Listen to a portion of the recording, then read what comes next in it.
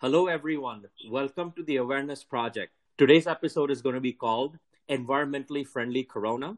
And we are going to talk through all of the things that have happened in the last few months and how the planet by itself seems to have started healing itself of all of the pollutants that we have been putting into the environment over the last few decades. That being said, I'm going to introduce my colleague to you, Kunal, and he and I are going to discuss a lot of these points and a lot of these things that we've seen in the news, on television, etc., to make sure that all of us understand where we are today and how life as our normal is going to progress over the next few months and even years, probably. That being said, Kunal, do you have anything to add before we start? I know this is good. This is an interesting topic. I know we have always been focused on some of the negative impacts and people's livelihoods and such, but just talking about the environment and are there any positive impacts, something worth talking about. So I'm going to dive into some of the points that I've been reviewing over the last few months. The first one being that there's the obvious effect of coronavirus that has happened over the course of this whole tragedy is that there is massive amounts of reduction of nitrous oxide levels in the atmosphere, especially around big cities that have been the most polluted in the world.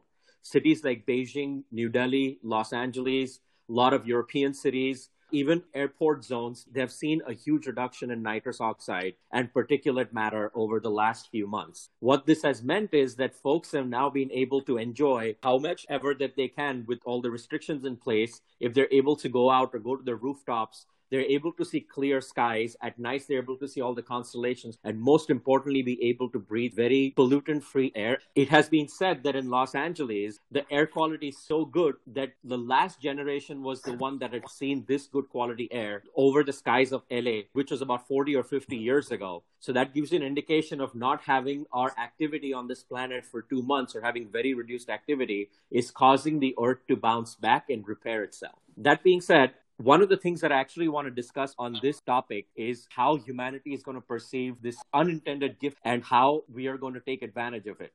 Let's start with that. How is it going to be beneficial for humanity, and how do you think that humanity going forward is going to take this unintended gift and use it for the greater good of mankind? Or do you think that people are going to revert back to what it was pre-corona or not take this into account? So, Kunal, yes, absolutely. There are a lot of short-term benefits that have happened with coronavirus, less reduced activity, with people commuting less, traveling less, as well as a lot of the industries not throwing pollutants in the air. I recently saw a picture of someone posted from the state of Punjab in India of the Himalayas, which are 100 miles away. And for the first time in 30 years, they could visually see the air looks a lot clearer. Even the pictures from NASA around the atmospheric air around some of the big cities show a visual decrease in a lot of the air pollutants. The air is clearer. It certainly helps a lot of people who have problems such as asthma and such. So that's definitely a plus. Also see that even empirically, my neighborhood, I've seen more birds show up in my house. I've seen like a couple of foxes show up in the neighborhood. And maybe we didn't notice before now that we have more time, but that's something that I've seen more of. At least feels like we are seeing more of, and the nature start taking over where they had been pushed away at the boundaries. So having said that, at the same time, I'm not sure if this is just a short-term impact and we get back to our previous normal. And that would be a really bad thing. And if we did that, ideally, we should use this as an opportunity to make systemic changes to how we do our work. And I know you are passionate in how you perceive cars and you want to talk about electric vehicles and such. But even as an industry, can this era be used to retool some of our industries to be more efficient, be more environmental friendly? Because the more and more we push the nature, the more and more we are going to see epidemics like this, earthquakes that happen more frequently, climate storms that happen more frequently. So things like that would definitely keep happening more and more of. And are we able to take advantage of this temporary lull in that? No, those are perfectly good points. I think that does convey a lot of sentiment that a lot of people that I know specifically have been echoing over the last few months and indeed even the last few years. But we also have to admit that the economy has to go on. In the short and medium term, I'm not exactly sure how we can curtail usage of our daily activities and still be economically viable.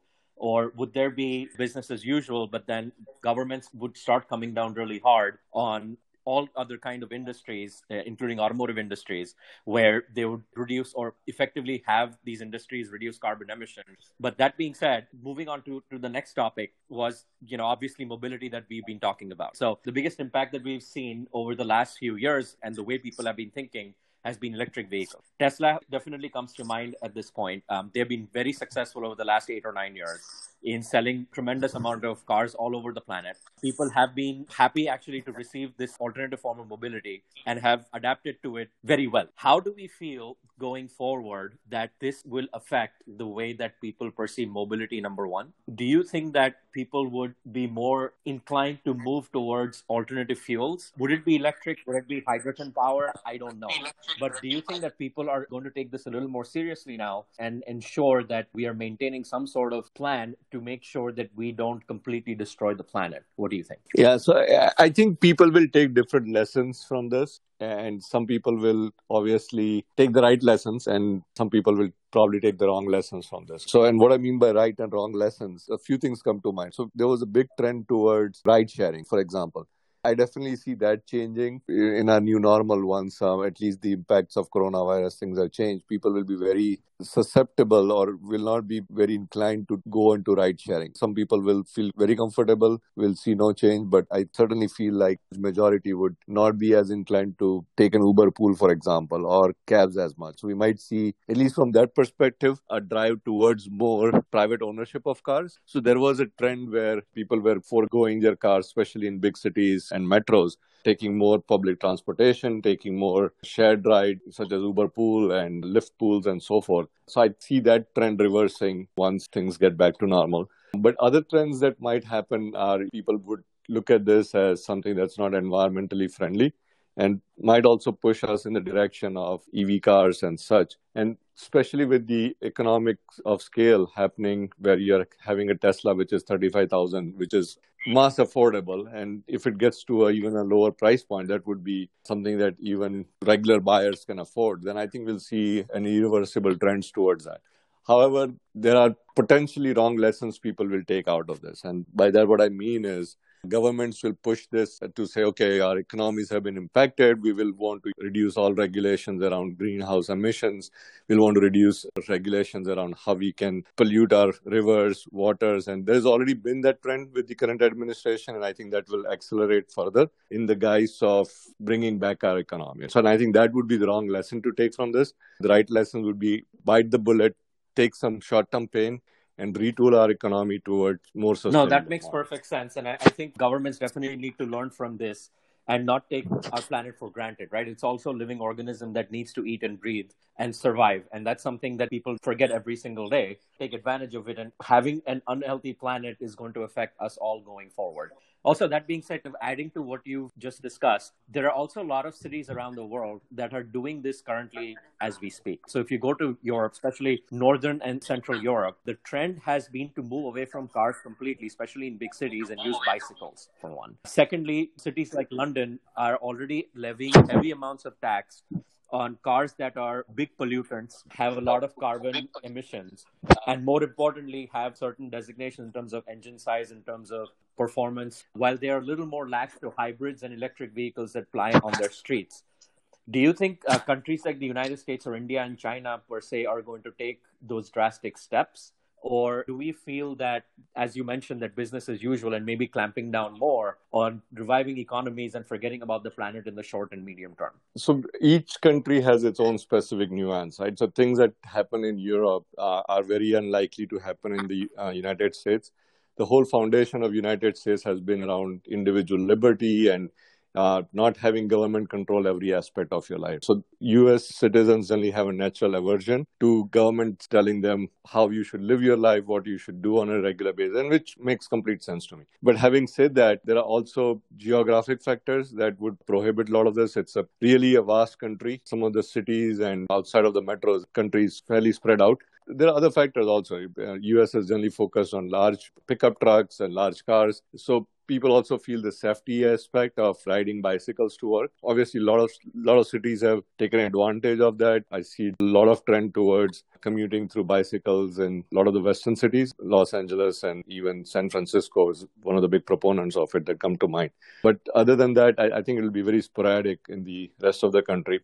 That's one. But at the same time, I also feel it's a type of government. More right-leaning governments will have a different view on how they want to push on government, telling people whether they should emphasize more. As has been in the case of Europe, you can always use a carrot and stick approach. Your carrots could be if you use certain form of transportation, more healthy form of transportation, you might get tax subsidies. And the stick might be if you are using certain form of transportation, then if the cost of it is more prohibitive, people will naturally gravitate towards a cleaner and more sustainable form of transportation. So is the approach we take. I personally don't see us taking the right approach currently, or as long as we have a No, that makes right-leaning sense. But government. I think to kind of add to your point, the thing that I was trying to emphasize is just talking about big metros. A lot of our pollution that we see in the United States also is around at least air pollution is around big metros. Cities like LA, San Francisco, the New Yorks, the Chicagos of the world, if they were to enforce stricter automobile regulations inside the limits of the city, and move towards more sustainable forms of transportation, maybe bicycles, maybe electric vehicles, electric buses, cars.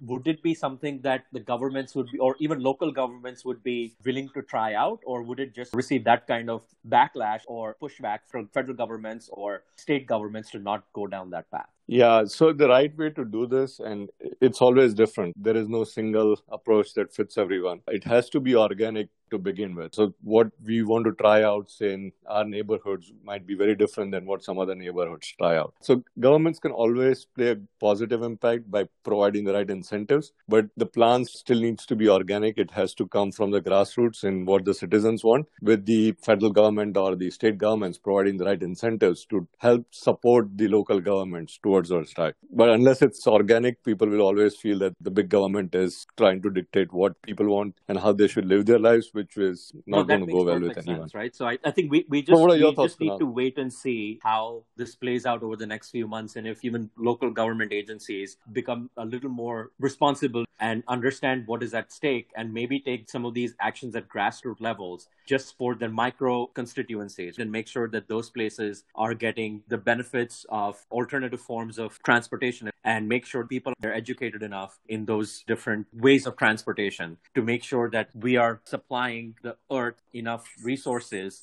to heal itself and not go down that rabbit hole where maybe 20, 30 years down the line, the damages might truly be irreparable. So the next point that I wanted to bring up, and this is again related to what we were talking about, is seeing that the unintended consequences of Corona have caused things to start getting better, at least from a climate standpoint.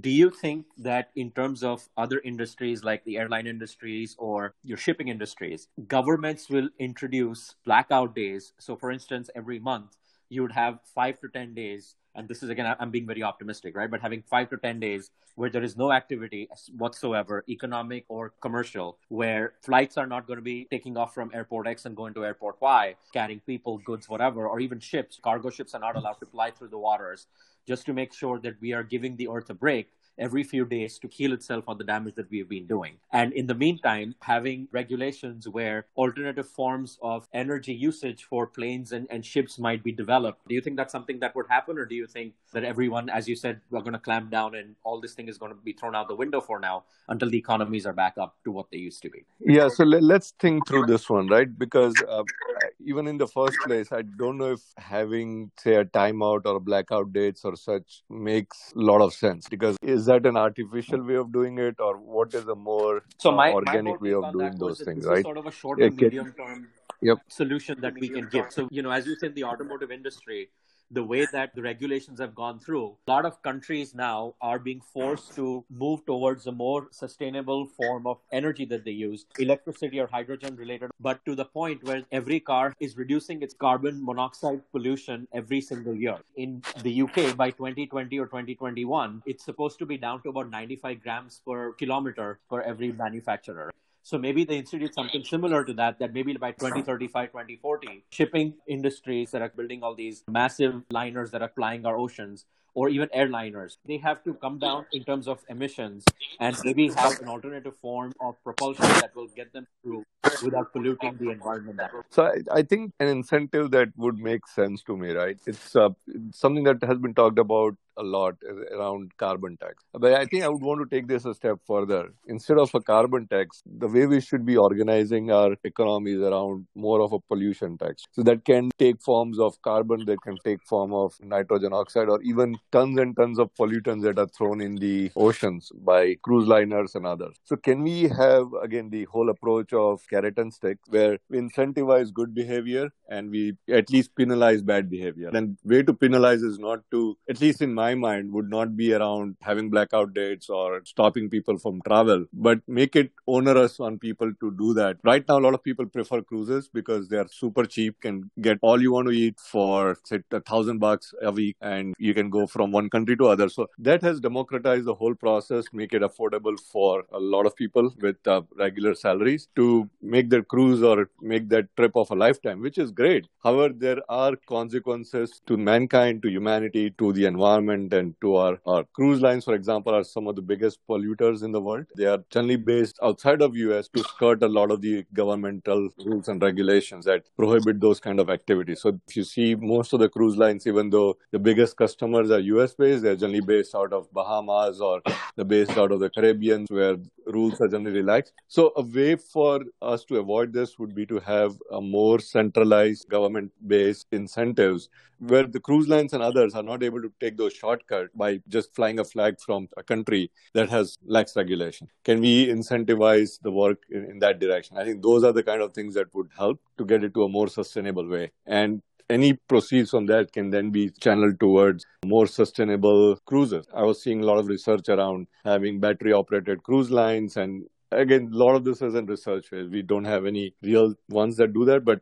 you can still, at the same time, we can make it onerous on them to pollute the ocean. Even if we can't reduce the carbon, they throw thousands of tons of pollutants in the ocean. So can we make that onerous on the Right. cruise I mean, line, those are, that definitely makes sense. We are again talking about going back in terms of their economic development, because these cruise liners right now, they are depending on a mass of population that goes and uses their services every single year. I think if I remember correctly, each cruise line can accommodate 3,000 to 5,000 people at one time. They're basically floating giant cities in the ocean. And I remember the time that I'd taken my one and only cruise through Miami about 10 years ago. The picture that is permanently etched in my memory is the minute that we pulled out of the Miami harbor, the plume of smoke that came out of it was massive. And it was dark, it was black. There was a lot of particulate matter that came out of it. It was basically black soot. And my understanding is that each cruise liner today emits as much as a million cars do in one day, which is massive when you think about it. So if you extrapolate the amount of data in a year, I don't know how many cruise liners are flying throughout the oceans right now, but that is immense amount of pollution that goes into the atmosphere, and probably a lot more than what we as humanity are used to in blaming automobiles for. I do believe that cruises are definitely something that are good for educational purposes for kids, just for people to take some rest and relaxation out of their daily schedules. And they do take you to very nice places, exotic islands, whatever, people can just rest and relax for a little bit. But at the same time, there has to be economies of scale also associated with the industry. That being said, on the flip side, they have been taking a lot of advantage of license in certain countries that don't have very stringent rules. But what I found very ironic, and not to go off topic, was when all of this hit, they came running back to the US government to ask them for a bailout when they were not even registered as businesses in the United States. So exactly. I think that has to be some sort of oversight on this particular industry also, where I do agree there has to be some sort of a carbon tax, a value-added tax, or something that should be added to every person that's going on. But more importantly, we have to push all of the shipping industry to go towards a more sustainable form of propulsion. And that also being said, I am not entirely sure today's technology, if they were to replace those very big diesel engines, these are probably 3 to 4 to 5 stories high and weigh hundreds of thousands of tons. I don't even know what the exact weight is, but they're massive. I can't imagine taking that particular propulsion out and making hulls of ships that are of lighter materials. I don't know if you can use carbon fiber or some magnesium-based materials, or even aluminum, which will reduce the weight of these vessels to a fraction of what they are, and then remove all of the propulsion system and replace it with something that over time, the next 5, 10, 15 years, even solar energy, for instance, we've seen solar panels getting smaller and smaller, something like that that would help replace the original propulsion system, but at the same time, make sure that it's very energy efficient and at least from carbon emissions and pollutant and a particulate emission standpoint, it would reduce tremendously. I don't know what your thoughts are, but this is some of the things that I've been thinking of the last few days. Oh, yeah, absolutely. So, one thing I still think about, and this is a pushback we'll get every time we propose something. It's again, the big government wants to solve everything, and we don't agree with. That's one argument you will hear over and over again. Second argument you will hear is by doing all this, you are adding cost to the consumers. People who were able to afford cruises now cannot afford it, especially the marginal travelers who have 3,000 expendable funds for a year, and now you're making it so expensive that they can't. Again, is that an elite way of looking at things that you want to save the earth, but at the same time, common people cannot go in and travel, leverage the cruise lines and so forth. So those are some more philosophical questions that can be debated, but we all share responsibility in how we need to protect the environment, how we protect the earth, so we leave something behind for our kids and grandkids when time comes. If that's a goal that we can all aspire to, and again, the solutions can look differently if it's coming from the right, if it's coming from the left, but do we have a common set of principles that we can all agree with and then debate the outcomes? So right now, we don't seem to have a common set of principles that anyone agrees to. If you talk to anybody who are more right-leaning, their whole first thought would be, oh, well, government wants to rule my life. And this is not consumer-friendly. This is something I can't afford anymore, and this takes away my liberty and my choices.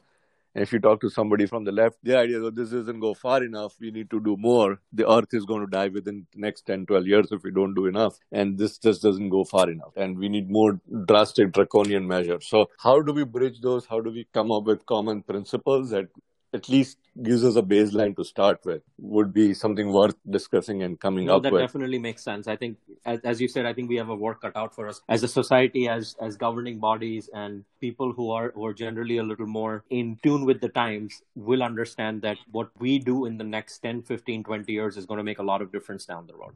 Least of all, for nothing else, for the sake of our species. I think there's a lot that we have on our plate right now, and hopefully, people make the right decision, which helps us move forward in the proper manner over the next few decades. So moving on to the next point, keeping the theme alive of alternative sources of energy, we have seen a lot of movement, at least in the last decade, to move away from traditional power stations such as, nuclear power stations, hydroelectric power stations, etc., and going towards more sustainable sources like wind power and solar power. Especially solar power, we've seen a lot of houses in Western society move away from regular sources of electricity and adapt to a solar power supply. I have heard that a lot of people are now pushing back on solar power simply because they don't understand or they don't know exactly how the recycling process of these solar panels go. Also, add to that there is a lot of competition in the way that these are manufactured.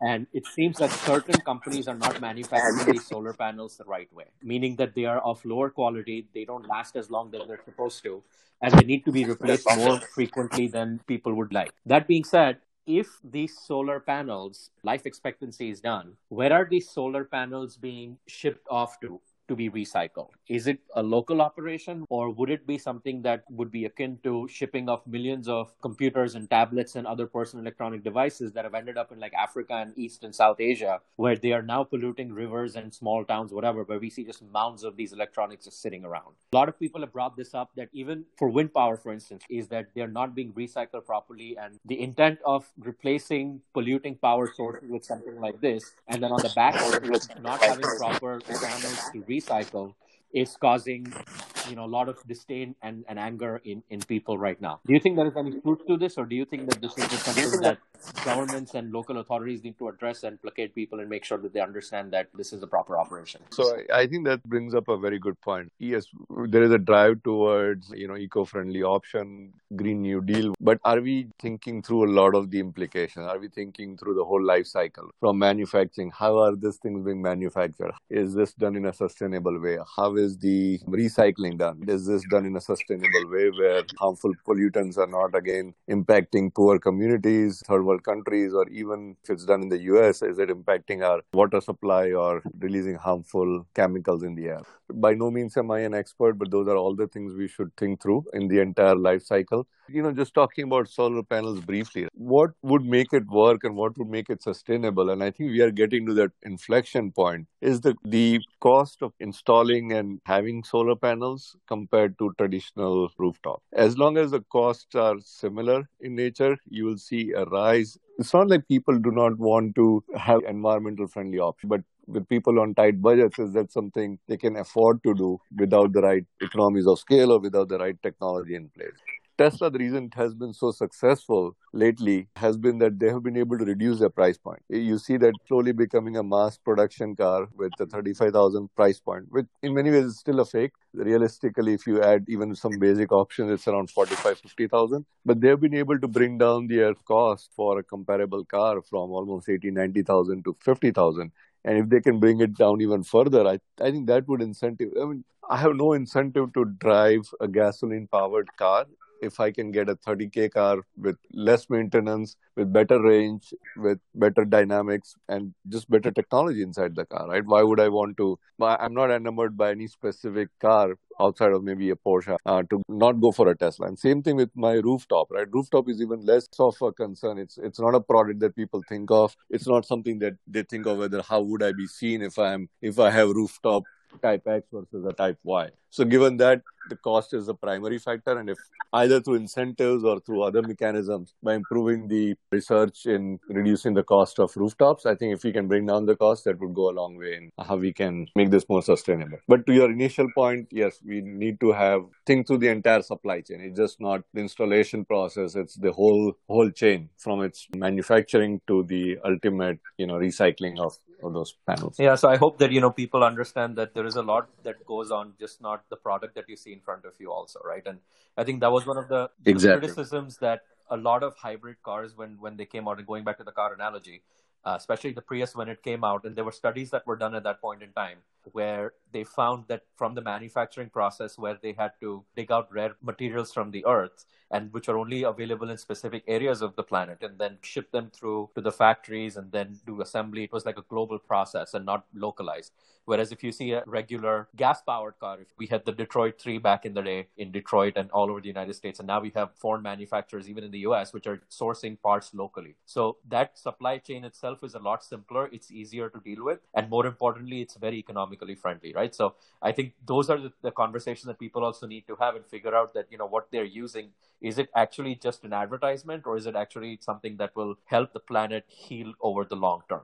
One of the things that people have been talking about over at least the last 3 or 4 or 5 years, when all these hurricanes have started hitting the southern and eastern seaboard of the United States very hard. I think Katrina was something we saw about 15 years ago, and then slowly it seems that these hurricanes have started gaining in strength and even frequency. One of the unintended consequences of pollution has been that obviously the global ice caps have been melting, sea levels have been rising, and more importantly, the worst ramification of that has been underlying sea currents that have been displaced out of their original path. So one of the ones that comes to mind is the Gulf Stream. That's the current that originates, I think, in the Caribbean, the south of the United States, and goes all the way to northern Europe, like the UK, Iceland, France, and Spain. And the unintended consequences of that is that the climates in those countries has been pretty moderate. UK, for instance, doesn't see a lot of snowfall. I don't think they've seen snow in a number of years. I know there have been some erratic snowfall that has happened over the last few years, but it's been like not even an inch or so. And they just get a lot of rain. It's not as cold as it should be, considering how high up it is in latitude. If you look at where UK and Iceland sit, they're the northern portions of where Canada sits. And that part of Canada gets hammered with heavy snow. If these water currents were to change direction, it would be catastrophic for these countries to survive. It would be untenable for people to live there. They would have to move, basically be unflyable in any shape, way, or form that you can think of. If coronavirus has caused the earth to heal, do you think people should start taking this seriously and try to negate the use? And again, it comes back to all the conversations we've been having so far, and sort of negate the use of everything that we've invented so far. And, as I said, which is a sore topic to, not to say the least, have blackout days or certain ways that we can reduce the flow of emissions that we are causing so that some of these things can be repaired and put back into their normal process for the next few years or whatever, until everything gets back to the point where we as a society can function and not destroy the planet. Yeah, those are really great ideas to aspire to. Again, but my worry broadly is that, the execution of it, there is no consensus on how we execute on it, right? Even if there are principles people will agree on, which is also very unlikely. There are, I think, a fragment of the society who believe that whole climate change is a hoax and that anything people are doing are mostly left-leaning agenda to add carbon tax or just to control people's ways of life. We can't even have a baseline to work with. Finding solutions for those problems will be even harder. We can't even get to a common agreement that, yes, this is a problem that needs worth tackling. Once we agree to it, then we have an exchange of ideas that, yes, this is a carbon tax the best way to go about it? Are incentives the best way to go about it? Or just having local governments provide incentives and community-driven approach to it, are those the right? And it could be a mix of all of those. But my worry broadly is that, we just can't seem to get past that. And one of the topics I think we should talk about is how we bridge that gap, how we talk to each other without offending each other, how we come to a common agreement where there's so much news and things pretending as news when we just can't seem to get our consensus for the Yeah, community. that's something that we definitely need to work towards as a society, right? I mean, there's a lot of hatred and a lot of finger pointing and trying to encourage herd mentality on both sides. And I think that's people need to understand and make sure that we are living as a single organism on this planet and not trying to pull it apart and destroy what we have. And I mean, we have to admit it's a great civilization. We've built a lot, we've achieved a lot, but not being careful now is going to cost us in the long run, to a point where our technology and our way of thinking is not going to save us if cataclysmic events happen such a large frequency that we won't be able to control it, and we'll have to secede to the planet, and ultimately Mother Earth always wins. So anyways, that said, I think we are Exactly. out of time. Thank you everyone for joining us today. Please follow us on Instagram at theawarenessproject.us. We also have a website, theawarenessproject.us, where you can see all of our latest episodes. And more importantly, you can find all of the podcast platforms that we are available on today. Again, thank you everyone for joining us, and have a great rest of the day.